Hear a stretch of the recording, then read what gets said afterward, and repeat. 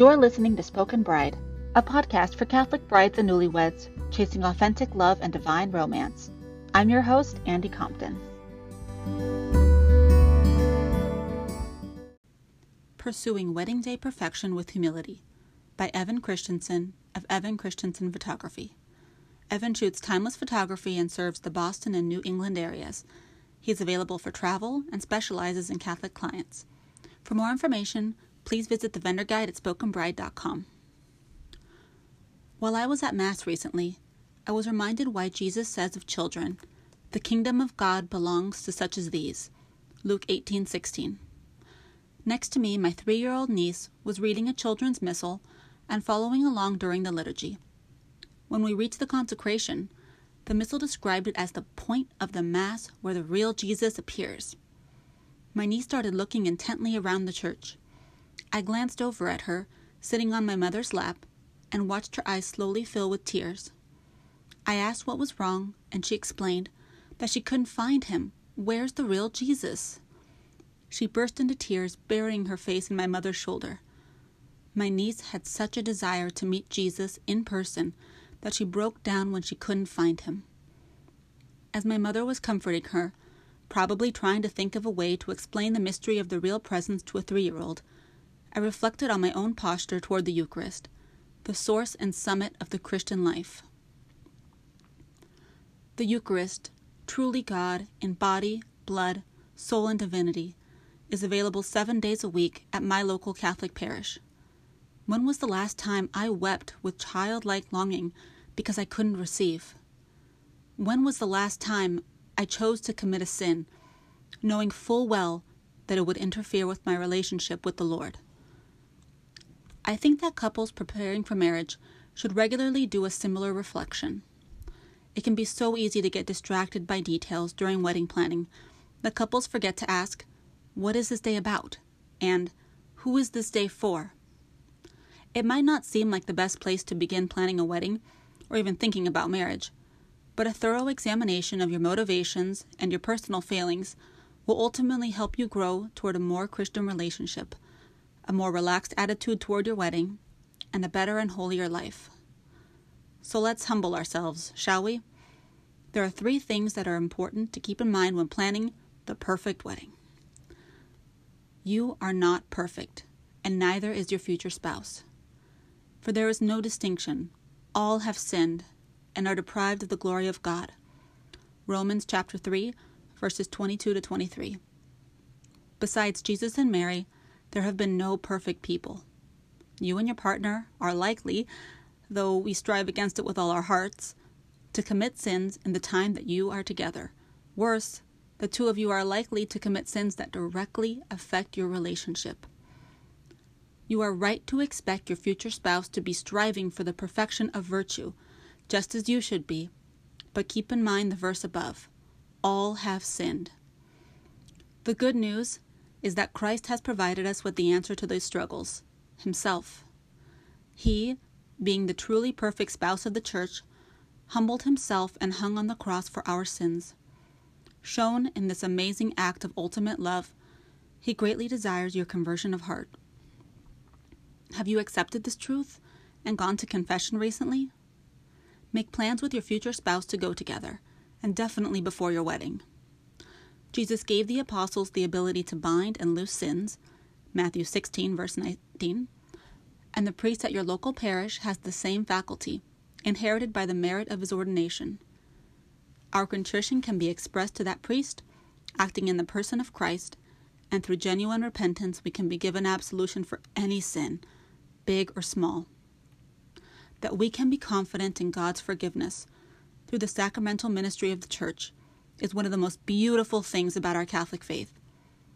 Furthermore, you can view going to confession as a powerful step toward a holier, healthier, and happier relationship with your beloved. With a little bit of humility about our own imperfections and a repentant confession, our sins are washed away and our souls made clean. Doesn't that sound wonderful? It is important to strive to do for your future spouse what Christ does for us. Forgive your partner when they've done wrong, even if they don't deserve it. However, I have found that it's easier to see imperfections in others than in ourselves. Stephen Covey, in his book 7 Habits of Highly Effective Families, says, "We then judge ourselves by our motives and others by their behavior." Ask first if your partner's actions can be seen in another light, or recognize that they may not be motivated by malicious intent at all. Then examine yourself and ask when you last failed to live up to the call God had planned for you. Act from that place of humility, rather than on your first instincts. Remember to ask forgiveness for the wrongs that you have done them. Make the first move, in love, and you may resolve conflicts much more quickly. If you make this pattern of humility a regular exercise, you will see the fruits of Christ's mercy in your relationship. Your wedding won't be perfect either. When the wine ran out, the mother of Jesus said to him, "They have no wine." John chapter 2, verse 3. Being a wedding photographer can be a surprisingly intimate experience. I'm hired to capture details of someone's life that they often don't share with others. The privilege of listening in on earnest prayers, capturing tears of joy and happiness, and witnessing the unification of 2 lives is an honor I receive with great gratitude. When I take photos, I try to capture the feeling of the day as the couple experiences it. Bright colors, white dresses, beautiful decorations, and smiling faces are all mainstays of wedding photography. But as with many forms of media, it's easy to get the impression that these perfect images mean a picture-perfect day.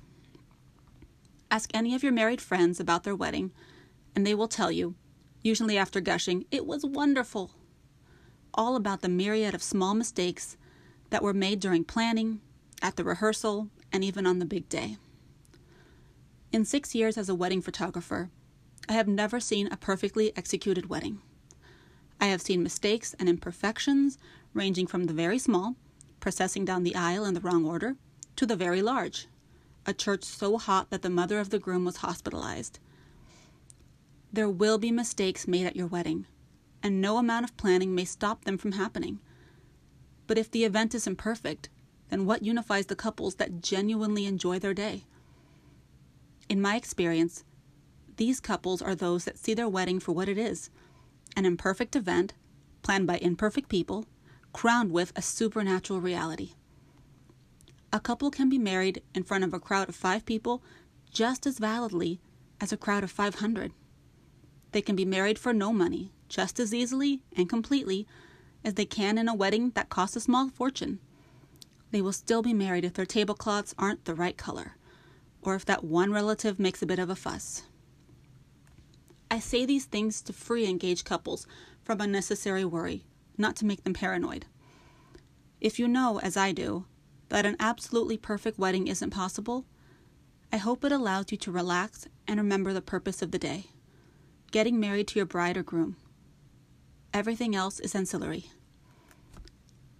With this in mind, I advise my couples to schedule 10 minutes together after the ceremony without the photographer, wedding planner, mother-in-law, or any guests. The goal is to take in the reality that you are married. Kiss each other, pray together, and then face the rest of your wedding day knowing that whatever else happens, you are now one flesh. No mistake of planning, no social faux pas, and no guest falling face first into your wedding cake will change that reality. See this as an opportunity for humility. Give this special day to your spouse, to your families, and to God.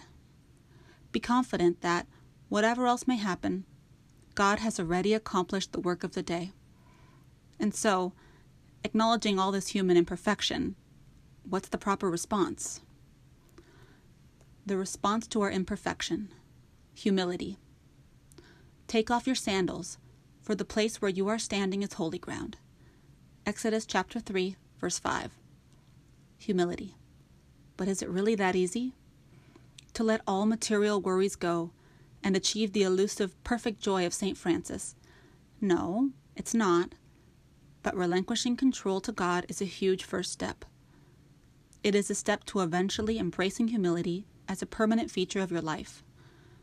If pride is the source of all sin, and humility is the virtue that directly combats pride, then embracing humility is a sure route to fighting sin in your relationships with your beloved and with God.